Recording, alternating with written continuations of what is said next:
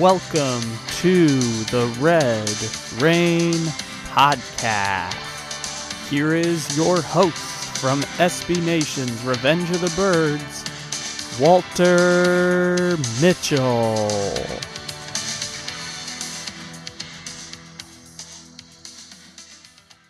Thank you, Kyle Little Rock Ledbetter from Slam Diego.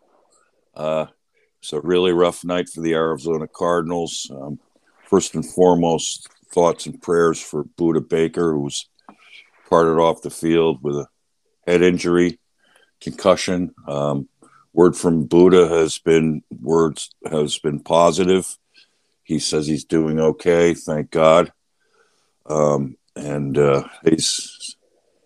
He's part of the Cardinals' promising future moving forward, and a huge part. What a tremendous season. He was our only All-Pro, second team All-Pro on the Cardinals this year, and deservedly so. I thought he deserved to be first team, but second team is a nice distinction anyway.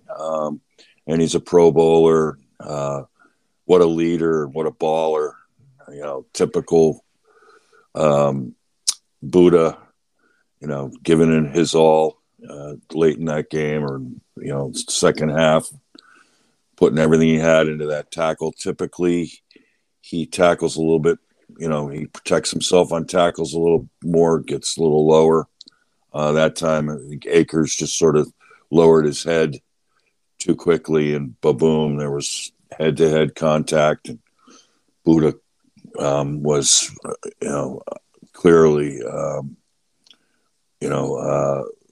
fighting consciousness and crumpled up on the turf. It was really scary, but he's a resilient sort, and we're going to need him next year more than ever. He and J.J. Watt, who is just a marvel. I mean, Watt played well in the game. He had 3 tackles, and he was a physical presence, and the defense made a number of tackles for loss in this game, which we hadn't seen in a while. Chandler Jones had 2, Tanner Vallejo had 2, stepping up, playing downhill, albeit in place of Isaiah Simmons. That's a situation we're going to need to talk about. J.J. Watt had 1. Corey Peters had 1. Marcus Golden had 1. Golden had the lone sack, which was a covered sack, and Golden cleaned up on. It's good to see him back in the sack column. Chandler Jones repeatedly got steered wide of Stafford, and we didn't get some interior rush, which is something we need to do for next year. Without question, there's going to need to be some sort of an upgrade in the middle to get pressure. Of course, having Watt in there next year will be huge. Zach Allen is capable of sorts, but and he'll need to take his game to the next level, as will Rashard Lawrence and Lecky Fotu. But we need and Jordan Phillips has been a 2-year disappointment, unfortunately. He's had flashes when he's been in there, but mostly he hasn't been in there, and that's an issue moving forward. I think we've got to move on from him, and let's see what it would take. They got, oh boy, still $9 million in dead cap for Phillips. Oh boy. And he's got a 13 mil cap hit for next year. Something needs to be done there. Maybe he can, like Robert Alford, create a nice compromise deal for next year, but something needs to be done there. Because, I was thinking the Cardinals suffered some key losses in personnel, and their depth was tested. And, going into this game, I had said in the podcast, a couple of podcasts last week, the ROTB podcast and then my own here, that the Rams came through this season unscathed at their top positions. They're all pro players, were still having big years and were healthy all year. I mean, starting with Aaron Donald, who's arguably the most dynamic, game-changing defensive player in the NFL. He remained healthy all year and was a huge factor in beating the Cardinals twice down the stretch when it mattered and when the division was on the line, and in the playoffs was on the line. He was big. The Cardinals' best interior defender, J.J. Watt, was out after 7 games. The Cardinals were 7-0, and he was such a spiritual leader and a dynamo on the field, and creating penetrations and tackles in the backfield and pressures. Only had 1 sack, but as we saw in those first 7 games, he was creating the kind of inside pressure that you need, and he was so close to so many sacks, but he influenced pressures that created turnovers, and he was outstanding. But the Cardinals did not have an answer for when J.J. Watt went out. Hopefully it was going to be Jordan Phillips, but Phillips couldn't stay healthy again for the second year in a row. And then the other players were flashed at times, but no one came close to playing the way J.J. Watt did. So, there's quite a void there. And with that, the defense just started to slowly decline. I'm sticking with the defense on the back end, losing Robert Alford and Marco Wilson for a couple of games. Alford was a huge blow. We saw the secondary wasn't the same without him. Alford was a key player in the Cardinals' best games. He was just an unsung hero back there. Hardly noticed him in games because his coverage was so good and quarterbacks were passing away from him. But then now you look again, what about the Cardinals' depth? And it's kind of a colossal series of attrition at the cornerback position once Alford was out. I mean, think of it this way. I mean, what happened to Malcolm Butler, who the Cardinals had high hopes for this year, who, surprised everyone and retired. So he was out of the picture, but Alford steps in and plays great. But then when Alford goes out, you'd love to have a guy like Rasul Douglas step in, except that the Cardinals never evaluated him properly and let him go to the Packers, where he's been outstanding. While we're there with the Packers, I mean, Devondre Campbell is first team All-Pro. With the Cardinals, he didn't play, and Campbell plays Mike in Green Bay. I mean, that's a testament in itself to, the Packers coaches are getting, fantastic play from Campbell in the middle and Douglas at corner in need spots. And I think that's one of the things that points in the direction of, and the question of just how well are the Cardinals defensive players being coached and given roles that they can thrive in. We'll have to talk about that. But then, also Cardinals traded away Tay Gowan in the Ertz deal. Kind of hurts they had to add a player in there. He might have been able to help, in a key NFC West game at the end against the Seahawks. Breon Borders just, who was with the team a week. It was reminiscent of Curtis Riley last year, coming in off the street and in 1 week getting snaps in front of people who'd been there, and unfortunately, and not really Borders' fault, he had one week to prepare for this. He struggled mightily, and the whole back end of the secondary broke down.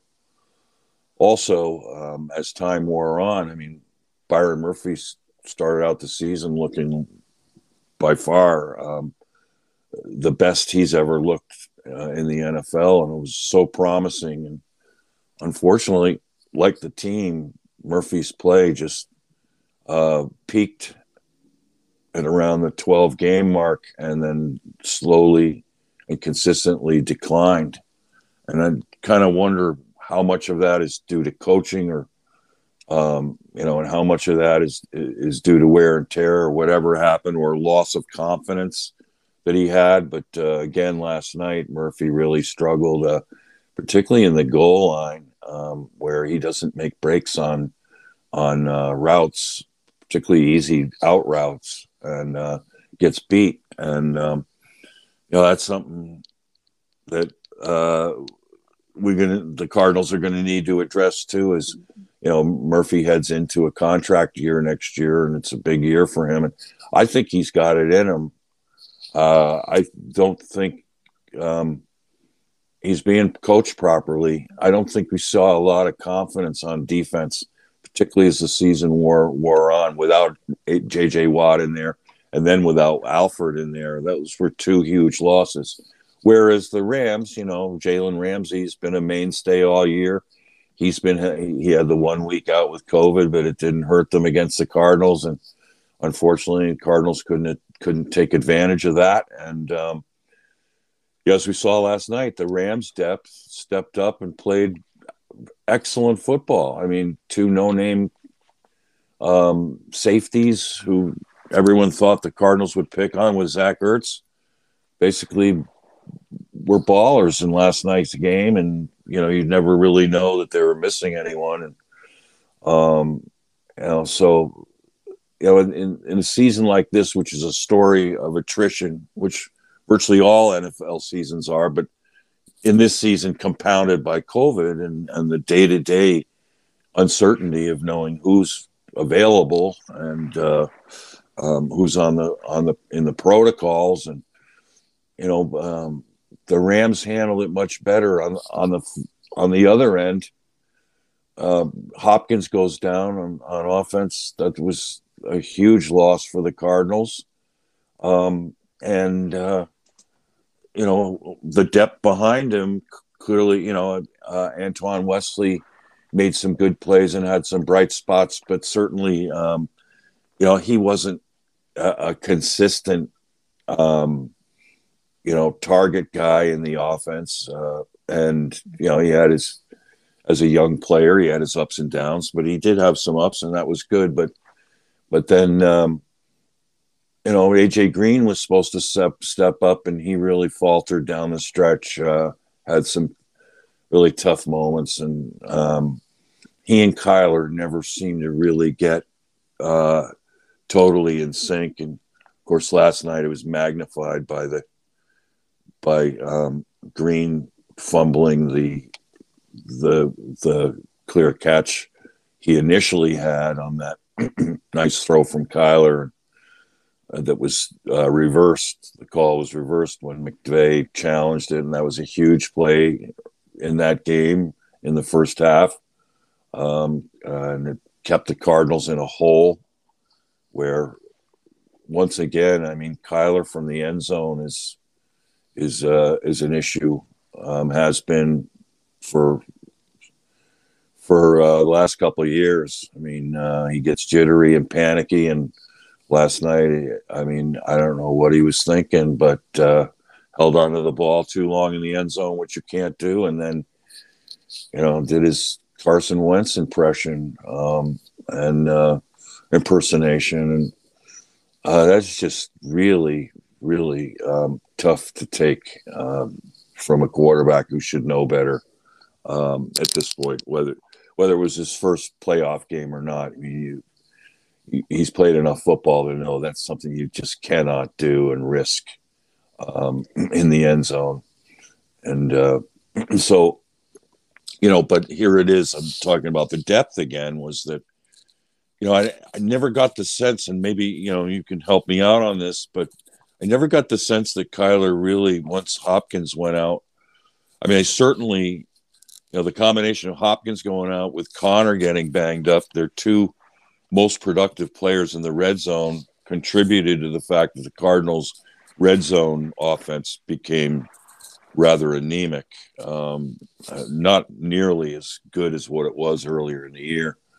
I mean, Hopkins was great down there, and so was Connor, and without those two in some games, and then having Connor get banged up, that really hurt. But Kyler's rapport and chemistry with his receivers just was missing. I mean, Christian Kirk was invisible for long stretches of games, and at this point, do we really know Kirk is a slot receiver? He's not really a catch and run guy like a Deebo Samuel. He's good on crossers and go routes, and good on deeper balls, deep intermediate balls. But he's not one who's catching the ball over the middle and making racks. They didn't try Rondale Moore over the middle. Of course, we were missing him for a few games. That really hurt, on top of missing Hopkins. But Rondale Moore I never felt like they were using him properly. I just didn't play him like a traditional wide receiver. He's more of a used as a running back out of the backfield, so to speak, or out of the slot, and just thrown to on 5-yard passes and hoping that he would, get rack yards. And Moore was banged up at the end. He also, you look at the division now, and you look at Odell Beckham, and you look at, and then you look at Deebo Samuel, and you look at Tyler Lockett. I mean, these are the guys he's going to need to compete with on a regular basis if he's going to run the slot in Arizona. And he really needs to get more aggressive and attack more than he did. He seemed more prone to just scoot out of bounds anytime he was near the sideline. And, his college tape spoke otherwise. I mean, those runs he had versus the rack yards he had versus Ohio State, I mean, he was intrepid. But we're going to need him to play more aggressively next year, and put him in more of a traditional role of being able to run dig routes and drags and crossers and fades, the whole gamut. But the Cardinals and rookies, they just seem to, kind of give them just small roles and hope that they can get the most out of that. They don't try to overwhelm them with too much. And I think that's in part a mistake. I think you got to play your rookies, and, like what happened last night. I mean, on the other side with Collins, even Collins was playing a little bit. I thought he was doing all right, and then came out of the game, and then suddenly both Collins and Simmons are out of the game, and Tanner Vallejo had his best game of the year. He looked the part and did the job, but both in stepping through to make plays, downhill tackles, and which was sorely needed because the Rams were running the ball really well, too well, which was a real problem for the Cardinals, and particularly the second half of the year once Watt went out. So there's something wrong with a defense that can't seem to find a home for Isaiah Simmons and Zaven Collins. And with Collins this year, it almost was like the defensive coaches were like to Steve Keim, thanks, but no thanks. He doesn't fit. We don't have a spot for him. So often in games he wasn't even used. I mean, then you look at Dallas and how, they used Parsons and got so much out of Parsons. I mean, he was all pro as a rookie. I mean, but they played him and they stuck with him. And Parsons struggled in the beginning, particularly when they had him playing inside. They found a niche for him, and he was a huge addition. But keeping these guys, Simmons and Collins are too gifted athletically, and they're rough and tumble players. I mean, they're going to get after it. They're aggressive tacklers, and they're athletic in coverage. I think both of them probably have better pass rushing abilities than we know of just yet. And that's part of their games that could develop. But I think there's a disconnect between Steve Keim and the defensive coaches, and particularly Vance Joseph. I think Keim had the right idea in drafting Simmons and Collins. And it's exciting to think of our defense if they get settled at the right spots. Wow. I mean, this defense could be very gifted. Last night, I said this on the podcast. I was really worried about Vance Joseph versus Sean McVay. McVay has really had Joseph's number, except for the Cardinals' excellent win in L.A. In Week 4 last year. Their pressure in that game with Watt and Jones and Golden was better than it was last night. And their zones were even better with Alford in there. There was better communication, and they got to Stafford, and he was overthrowing balls, and Byron Murphy picked him off, and it was just a really excellent game. And it's too bad the Cardinals with Joseph couldn't sustain that kind of play. But as we saw down the stretch, I mean, if you have a defense and you can't stop the run, and your zones are giving up wide open throws, as again we saw last night, maybe not to the degree that we saw versus the Seahawks, but there were holes in those zones that Stafford easily, to OBJ connected and exploited. And then, of course, you had, and this was the biggest worry too for me, was asking Jordan Hicks to cover Akers or Michelle out of the backfield. And, that really bad. The Rams knew they had a huge mismatch there. They missed Akers on the long pass that would have been, when he ran the wheel route up the right sideline. I mean, he was wide open then. Then they connected again on the flea flicker from OBJ. Again, a wide open pass.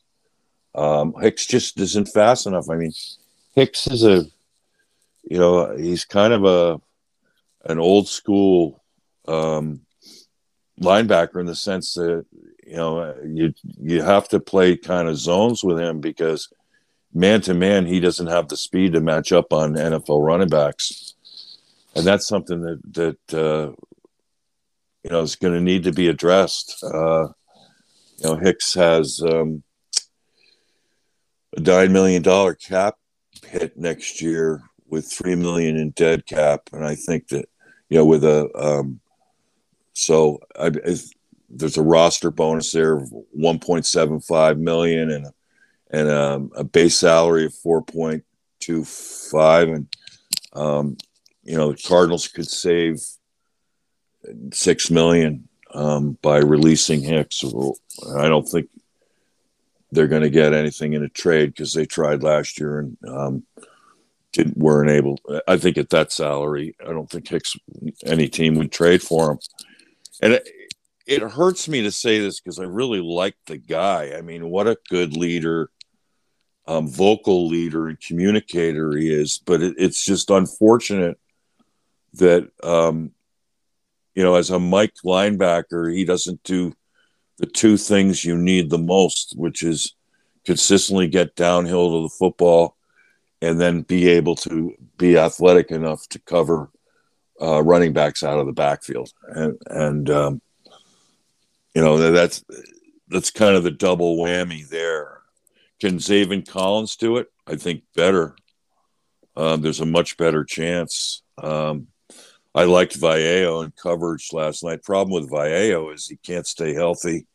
He's in and out of the lineup due to injuries consistently enough where I think you can use him in spot duty, and he's been good at the goal line defense too. But I think that the Cardinals really need to address the linebackers spots in this defense, particularly if they're going to continue to play the 3-4, which I'm going to argue that maybe they ought to scrap it because this year they didn't get any of the four linebacker positions right. I mean, you're going to run a 3-4, you got to have 3-4 prototypes.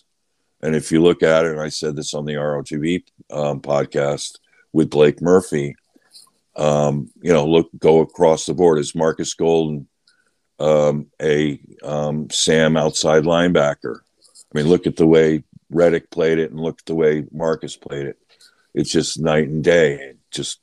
And it's not Golden's fault. He's never been a 3-4 outside linebacker type, and it's one of the reasons why they moved on from him after his rookie contract was that he's more of a 4-3 D end and a designated pass rusher, which is his salary next year. They could use him in that role, and it would be better to use him there because he won't, in that role. I mean, they can keep him fresh, but asking him to do all the things that a Sam outside linebacker has to do, contain, set the edge, defend the run.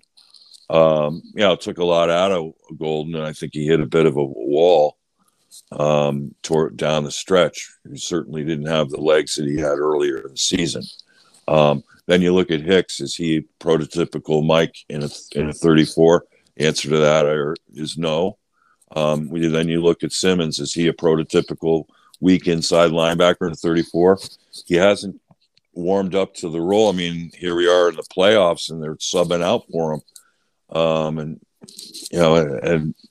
the answer to that is no. I mean, we knew, fans watching the tapes of him at Clemson, we knew that was the one spot where they put him where he was most tentative. And it's particularly in the championship game against LSU, he was very tentative in that game when they put him inside. When he was out in space, he was much, much better. And I think the move with him is to play him at safety or corner, at strong safety in particular. I think he can handle that great and put him on tight ends and simplify his role there and have him play fast and strong. I think he would relish it. He would savor that role. The thing there is, though, well, so what do you do with Jalen Thompson? And my answer to that is I think Thompson can play cornerback. I think he can play it at a high level. I mean, he's a good cover guy, man to man. Zones, he's back into zones. We've seen he's not very instinctive. Doesn't get over in time well enough. We saw it in the Seahawks game with the Lockett deep balls, and I think with Jalen, he's so good, and he'd be a great force in the run. I mean, we had like a safety playing corner, but I think he's got the complete package as a D-back to be able to be a huge contributor, and can play at corner. Or you devise a hybrid defense where you have two strong safeties with a Mike, and go with a hybrid with a 4-man front. May make a lot of sense for the Cardinals, moving forward. The problem with with the 34 is that it takes you're asking a lot. I mean, look at Chandler Jones. I'll finish up with that. Chandler Jones played really hard against the run last night. I give him a ton of credit for that. But, of course, it takes his legs away from him in pass rush. And, his pass rushes, he never really got there, and he got steered wide by some very good tackles. I mean, Andrew Whitworth is one of the very best. Trying to get around him is like trying to get around a wall. And you got to out-quick him. And but when Chandler did, the wall just steered him wide of Stafford. Then Chandler had to try to double back, and by then it was often too late. But so Chandler Jones, I mean, and then you saw Jones again in coverage last night early in the game. I mean, that's not something you really want to ask him to do. He's not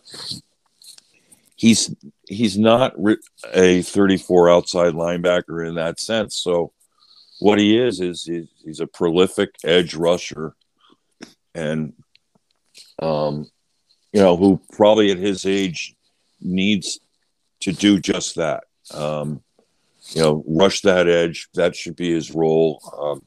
Take him out of the base defense if you have to, and play him on passing downs, because ask him to do the other stuff. I think out of a four-man line, he made strides defending the run this year.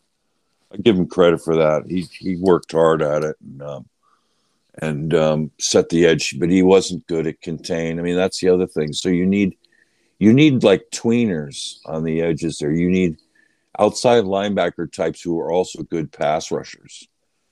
A guy that comes to mind is Hassan Reddick. He was finally the best 34 outside linebacker that I've seen the Cardinals have in ages, because he fits the mold in all cases. He can contain. He's got the athleticism to contain. He's got the speed to cover, and he's can set the edge, and he can rush that edge. And his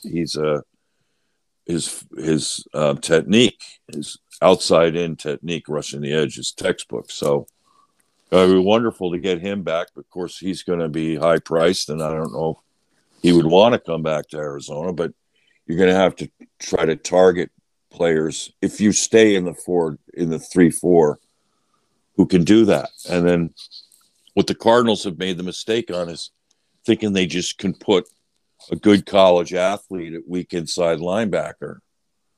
And no, you need an instinct guy there. You need a guy. Vallejo played it pretty well last night. And he was right there, step for step in coverage on the drop pass to Higbee on the out pass. I mean, he was there, right in coverage, which is what you want. But you need a guy who's got those instincts. You need a guy who can run downhill and tackle and chase and finish and be there for the cutbacks, which the Cardinals got burned on over and over all year, except, ironically, when Zaven Collins was in the lineup. He took the romance out of the cutback a few times that I saw in a big fashion, and came up to meet it. Didn't, like Hicks, have it come to him. He sniffed it out and came up, and you got to get to running backs early, and he was doing that. So, I mean, I think Collins is a fit at Mike for sure. And I think Gardeck is the closest thing I've seen to Reddick athletically, and I think with a year stronger, he was starting to come on a little bit. I think he could play that Sam spot. So if you can re-sign Gardeck and you got Collins, now you got to do something about, the Cardinals drafted Victor Dimukeje, but he's not an outside linebacker either. He's kind of another junkyard dog. Probably a good guy to have on a four-man line on the edge who can defend the edge. Not sure if you've seen enough pass rush ability from him yet, but that might come on. But The Cardinals are going to need to add a outside linebacker who can fit the mold and be a prototype, or they need to draft one. And I know there's some good ones in this draft. But then again, it makes you nervous. Would Vance Joseph, if he's still DC, play a rookie? By now, I think pretty paranoid about that. Even if the rookie is the prototypical guy you want. His defense can't be that hard to learn that, these guys are like, oh, wow, we're going to make so many mistakes with them in there. You got to get them through the mistakes and to where they're, getting more and more confident. But I don't see Vance Joseph breeding any kind of confidence in Isaiah Simmons or Zaven Collins. I think he's messed with their heads. And I'm sorry to say that. I mean, such high hopes for both those picks. And I do not blame Steve Keim for either one of those picks. They were outstanding picks. And they, by now we should know. But the Cardinals have never really had a plan, the right plan for Simmons, just as they didn't with Reddick. And this is continued on from defensive coordinator to defensive coordinator. And it's time to get these things right. And if you're going to keep playing a 34, you got to draft and acquire 34 linebackers. I mean, that's the whole strength of that defense. They're going to need another run stuffer up front, obviously. And I still have said this, that when Keim failed to address the interior of the defensive line at the trading deadline, and the Rams went ahead and got two huge pieces in Beckham and Von Miller. I mean, kudos to Keim for getting Ertz. That was huge, but the needs were too glaring, and also could have added another corner. I mean, we were all begging for him to trade for Stephon Gilmore, which all it took was a 6th rounder. I mean, and maybe they'd have to bump it up to a 5th rounder in a future year or whatever. I mean, I would have even given up a 4th rounder for Gilmore. The boost that would give. But it didn't happen. I mean, there were other guys, corners out there that could have been had. I mean, they could have held on to, Rasul Douglas. It's just very, very frustrating from a personnel standpoint. They're just not, they're not on the same page, put it that way, Keim and the defensive coaches, and something's got to give there. If I think, looking at this, it may be worth the while for the Cardinals to get a defense coordinator who runs a 4-3 hybrid because of the basic personnel. I mean, because going into next year, you can put J.J. Watt on one end and you can put Zach Allen on the other end. Here's another thing. I mean, Zach Allen, he'd be a better 4-3 D end than a 34 D tackle. He's better suited to play that. And he's a really good player waiting to happen. I mean, and he played the left defensive end in a 4-man line at BC. And I'll tell you what, he was outstanding at it. And I think he would be here. You don't have those guys in coverage. They're not asking them to, they're edge setters and pass rushers and run stoppers and, gap guys. And then inside you've got Lawrence and Fotu, two up and coming tackles, but you're going to have to add one more. So, and Dogby, I thought made strides this year. He's a little undersized, but he's a gap guy who can tackle. I mean, you got some guys in there who are up and comers, but you're going to need another stud inside, and you're going to have to do something about Phillips, obviously, as we've talked about. But then you've got these athletes. I mean, you could have Collins playing the mic, and like I said, you could have Simmons on one side at outside linebacker and Gardeck as the other, and then keep your safety. You got the safety tandem with Buddha and Jalen. Then you have, Marco Wilson at one corner and Byron Murphy at the other. Also, maybe with a new coordinator, they can give Byron Murphy some confidence and on the boundary as a corner. I think he played it great at Washington. I don't see why he can't play it great here. And I think he lost confidence, and the coaches couldn't help him. But one two things that Vance does really well is dial up pressures.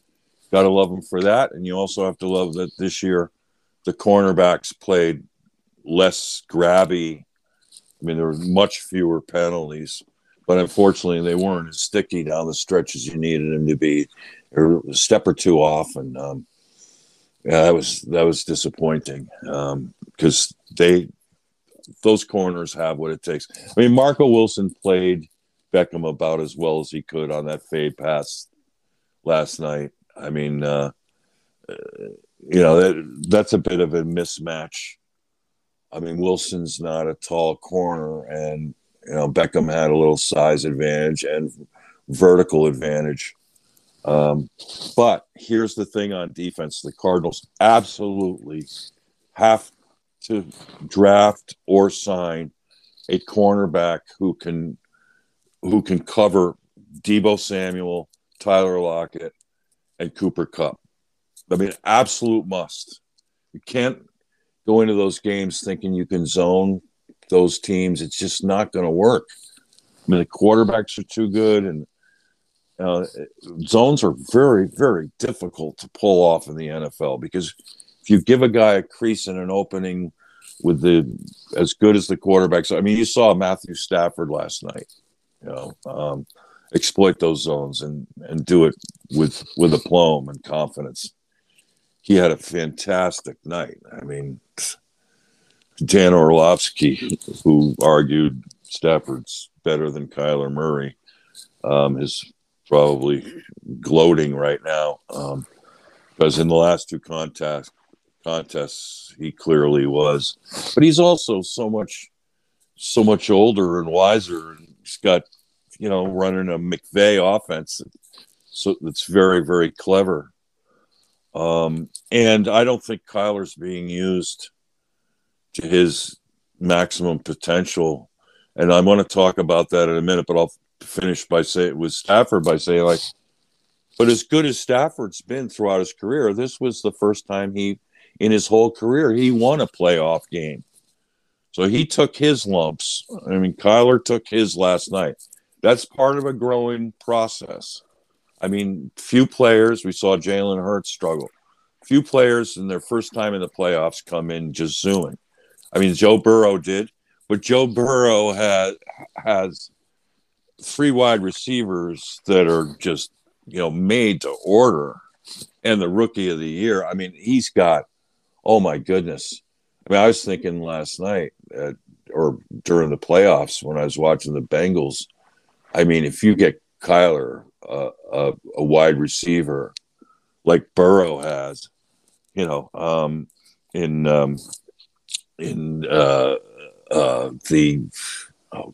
blanking. Kyle T. Higgins? The rookie who's stud. Oh, Jamar Chase? Jamar Chase. Thank you very much. I mean, oh my God, what a receiver. I mean, think of if Kyler had someone that athletic, that explosive opposite DeAndre Hopkins. What a difference that would make. I mean, they tried to, make AJ Green explosive in that spot. And at times Green got ahead of his man and got open. But imagine a Jamar Chase type in this offense. And now those guys don't grow on trees, but this is another talented draft, and there are other guys in free agency maybe the Cardinals could find in that spot. But getting Kyler, Zach Ertz back with Max Williams as the blocking tight end, that's going to be huge.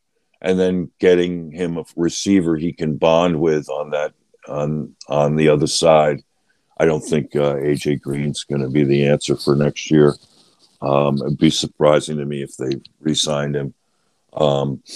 Particularly with the uneven play down the stretch. But the thing with Kyler is, and Kyle Odegaard tweeted this out, and I've been saying it since they got Kyler, is that if you don't put Kyler on the move, you're wasting this talent. I mean, just relegating him to the pocket, play after play after play. I mean, defensive coordinators must just exhale a sigh of relief at that, because Kyler's, if you're going, he's not putting as much pressure on the defense as if you're moving him around. And when you move him around, you give him better vision downfield, which would be a boon because, we see how accurate his arm is. And then you ask yourself, why is Kyler always in the back of the pocket, or like 95% of the time? And my own thing is, I think that, Cliff has said that he and Kyler in practice, practice things, and Kyler gives me the okay if he's comfortable doing it. And I think that Kyler has insisted he'd prefer to just play from the pocket. And I think he's stubborn, and thinks that, he should be able to beat anyone from the pocket all night long. And, last night, Kyler was just thoroughly ineffective from the pocket. And he had antsy feet and didn't move his feet. I mean, one of the things, if our Cliff Kingsbury, I would do with Kyler says, take your notepad and watch the Rams play the Bucs this week, and watch Tom Brady's feet, and watch how he's going to shift his feet to buy time. That's something that Kyler didn't do well last night, obviously. And that's something that comes with maturity. But also the problem with Kyler in the pocket is that he's reluctant to step up into it. So you don't really have a pocket. He's just playing from the spot. And, and I can understand, stepping up into it, he's taking on the big tackles who are coming after him, but also it's restricting his vision more to step up into a pocket at his size. So it makes perfect sense to move him around where you're going to give him better and clearer passing lanes and give him the threat to run, when plays break down, moving forward rather than backward out of a pocket that's hurt him so much. And it was really disappointing to see him continue to take dives as he did repeatedly the last few weeks when the pockets broke down. I mean, you'd expect, particularly in a playoff game, you'd make a more aggressive effort to wriggle out of there. And, I mean, Stafford did it last night on a couple of occasions. I mean, that's something you got to battle and fight for. And, Kyler's legs in this game had almost zero impact. It's hard to imagine. Hard to imagine what the game plan was. And what's really mystifying, I mean, here's an opponent the Cardinals should know so well and know how to attack by now, that to have it like just 0-3 and out 4 times in a row at this point of knowing you're on that team is just unthinkable, really, and so disappointing. I don't. They were calling the play calls. I mean, Kyler was expecting one thing and getting another or something, but he was clearly confused and not decisive. And what's amazing about this season is, I mean, as great as the start was, and I don't want to forget about that. I mean, people say, yeah, well, you start well and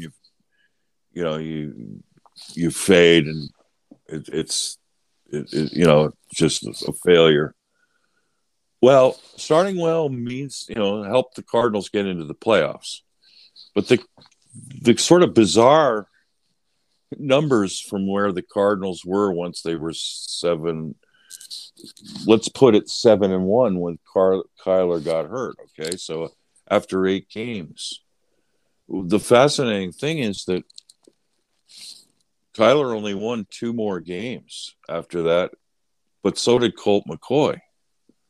McCoy was 2-1, and Kyler was 2-5, right? Geez, including the playoffs. I mean, and it makes you wonder too, is just how much of a mental barrier and obstacle it is for Kyler once he gets hurt in a season. Because for 2 years in a row now, the Cardinals' late season fall-offs have been linked to also fall-offs from Kyler. Not playing at the same level as he was earlier. And, last year and this year, he's thought of as an MVP candidate. But, and everyone thought last night they were going to turn Kyler loose, but it never happened, unfortunately. There's something to be said about the first time you do something.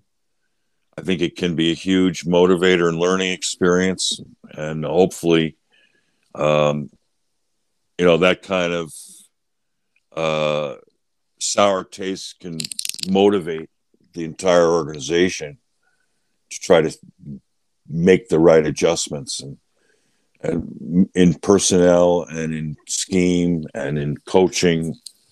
I mean, that's something that I think has to be of a concern right now. Or the Cardinals coaches adjusting well enough. It seems like the league starts to figure them out by the midway point of a season and have a better plan for them, and then the Cardinals don't seem to adjust, but also at the same time are losing key components, and the depth behind those components is not as strong as it needs to be for them to be able to sustain their success and keep their confidence. So this is a team that definitely lost confidence and lost its edge, and you got to figure out why and how to come back stronger and more motivated.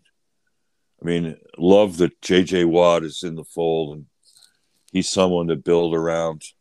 I mean, we'll get into who is likely to stay and who's likely to leave.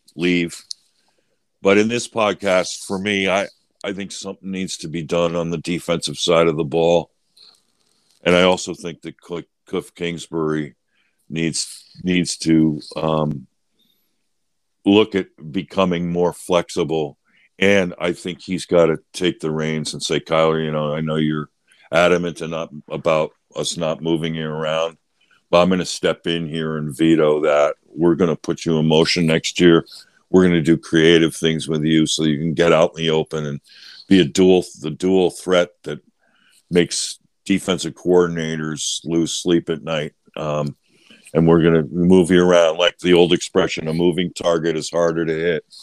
And stationary target in the back of a pocket on a spot isn't. And, there are times for playing it from there, but there are also times to move a great athlete like Kyler around to put added pressure on the defense and to help him connect downfield. On special teams, we had some breakdowns at towards the end too, and that was disappointing. But Prater made a nice long field goal again last night. It's one of the bright spots. Andy Lee punted pretty well, except for one really poor punt.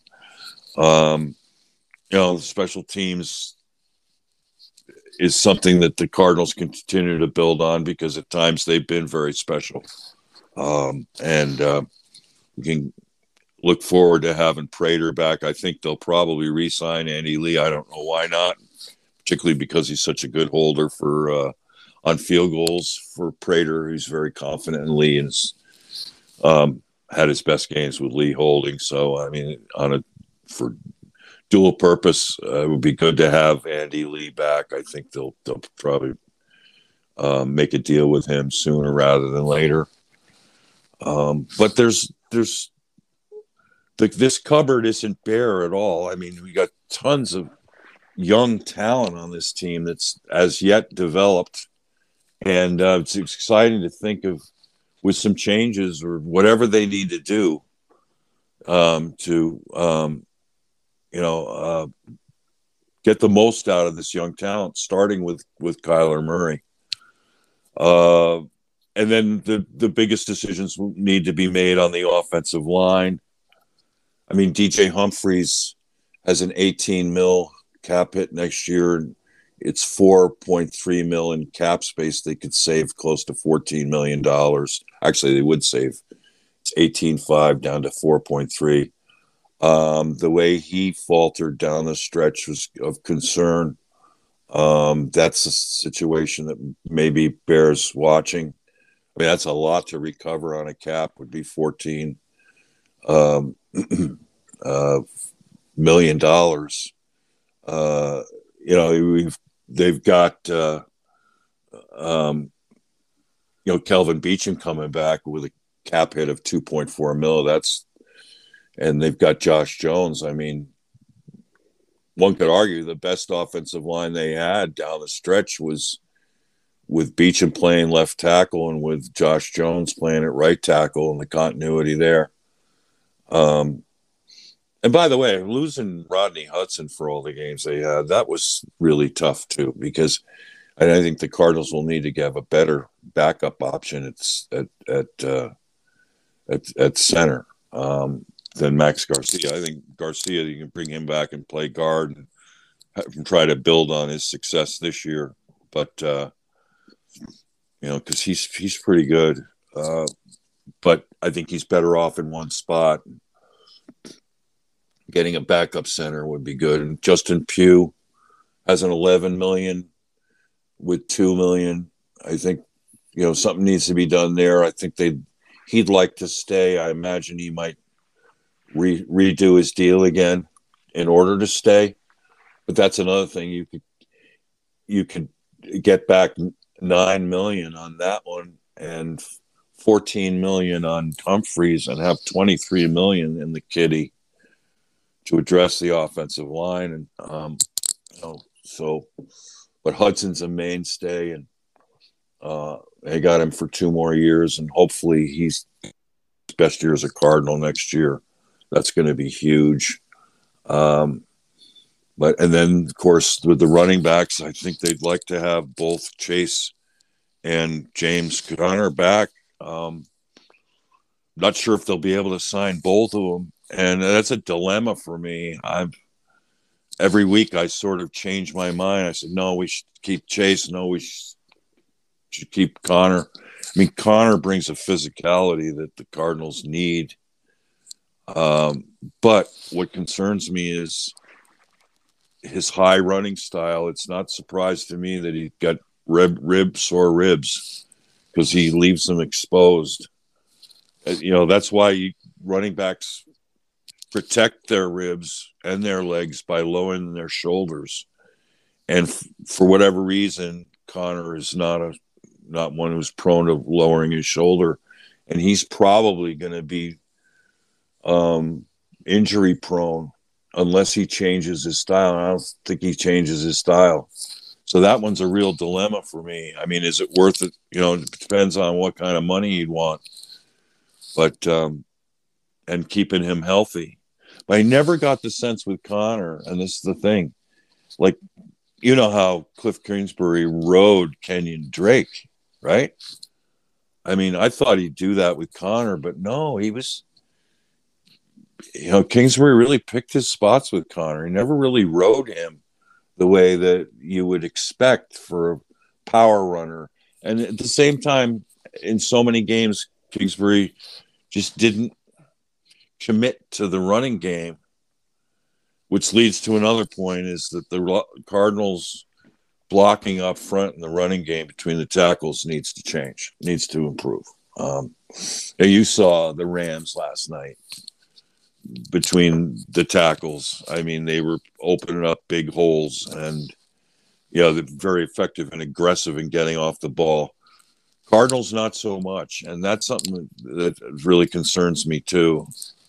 I'm not very confident in the way the Cardinals' offensive coaches are teaching run blocking. The technique looks off to me, and the scheme looks off. It's not very coordinated.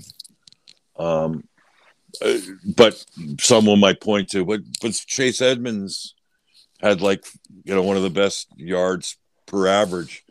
Yes, but he's, again, injury prone, and you don't ride him very much in games, do you?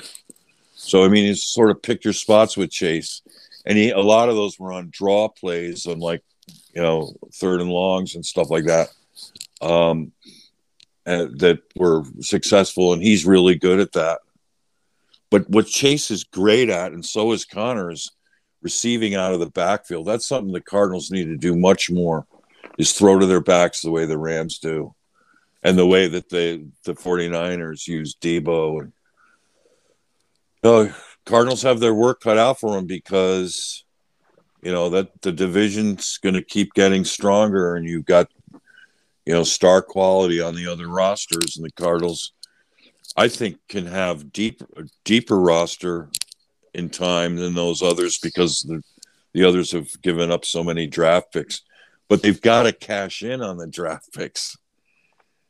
It's so important that since the Cardinals have them, they got to use them right, and they got to cash in on it. People are saying, well, the Rams don't have another first rounder for forever, and neither do the Seahawks, and this and that. But the way the Cardinals have screwed up the first round draft picks on defense, which continues to be the case under the Keim regime, is just very dispiriting and discouraging, and it's got to change. You've got to either get a coach in there who's going to commit to these players, or a new GM who can connect better with the coach, and provide what the coach really wants, or whatever.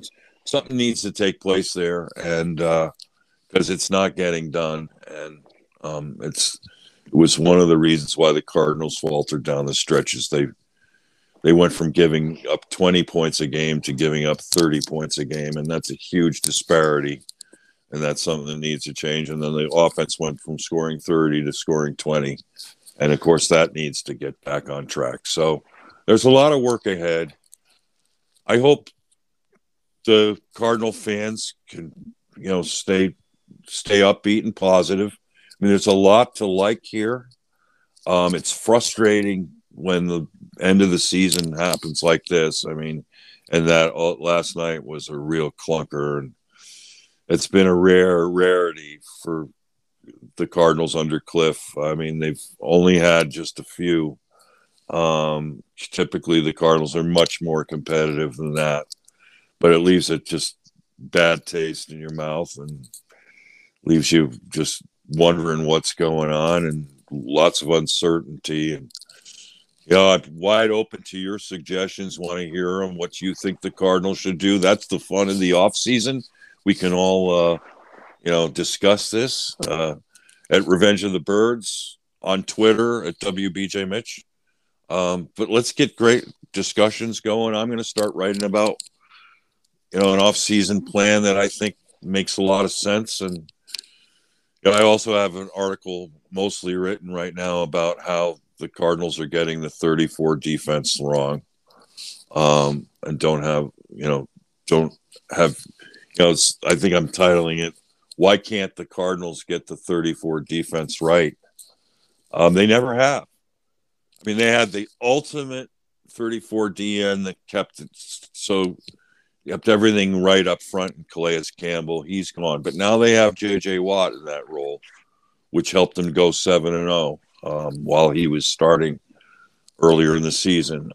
That's a huge spot in that, but Robert Nkemdiche bottomed out. I mean, they've just had failure upon failure on draft picks, and and players who are just can't even really come close to what Calais Campbell gave the Cardinals in the middle, and still mind-boggling how Bruce Arians alienated him.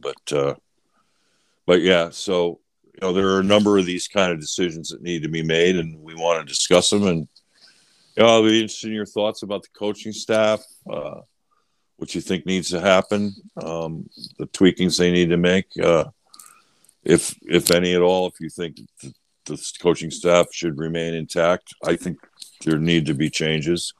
I'm interested in hearing yours, and then with personnel, I certainly want Colt McCoy back.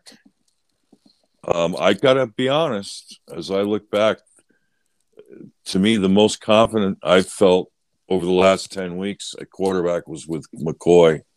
I thought he was smooth. The snaps weren't so bad. There weren't negative losses that were kind of crippling, not as many penalties. And I thought he was very efficient at taking what the defense was giving him and getting the ball out on time.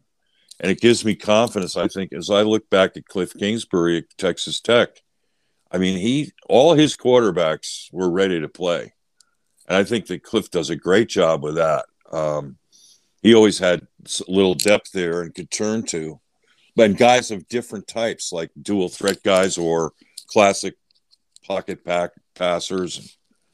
I thought Colt McCoy gave us a huge boost. And I don't know about you, but when I was watching that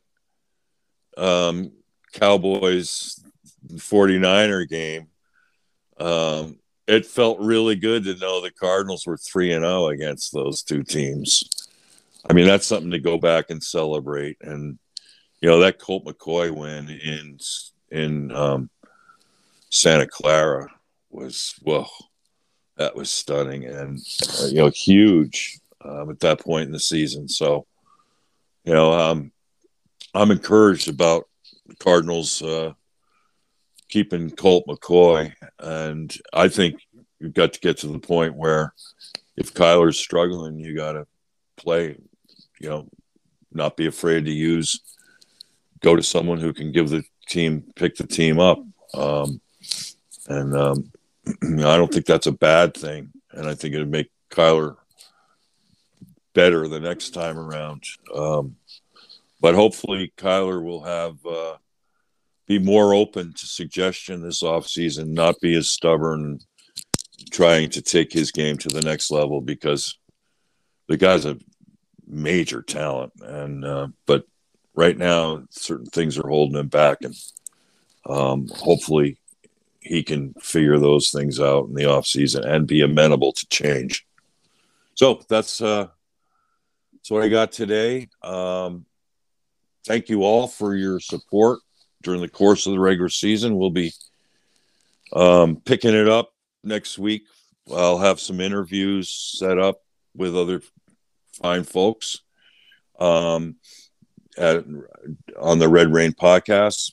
Many, many thanks all season long to my outstanding producer, Kyle Ledbetter, and to the Revenge of the Birds for all the support that that you've given me, and the teamwork we've had together with the members and the staff, and appreciate all that. So signing off for the regular season and on to the postseason podcast. But the Red Rain didn't quite shower on our Cardinals this year, but you know what? Maybe this was the best thing that could happen. You got to hope that at least they got to the playoffs this year, which was a major step forward. It's only happened 9 times in my lifetime, 58 years of fandom. So I relished that. It was tough to watch, though. That was a tough game to swallow for everyone. And I feel your pain. But I'm still dreaming of the day to watch our Cardinals have the Red Rain shower down into our big, big, beautiful Red Sea. Red Rain.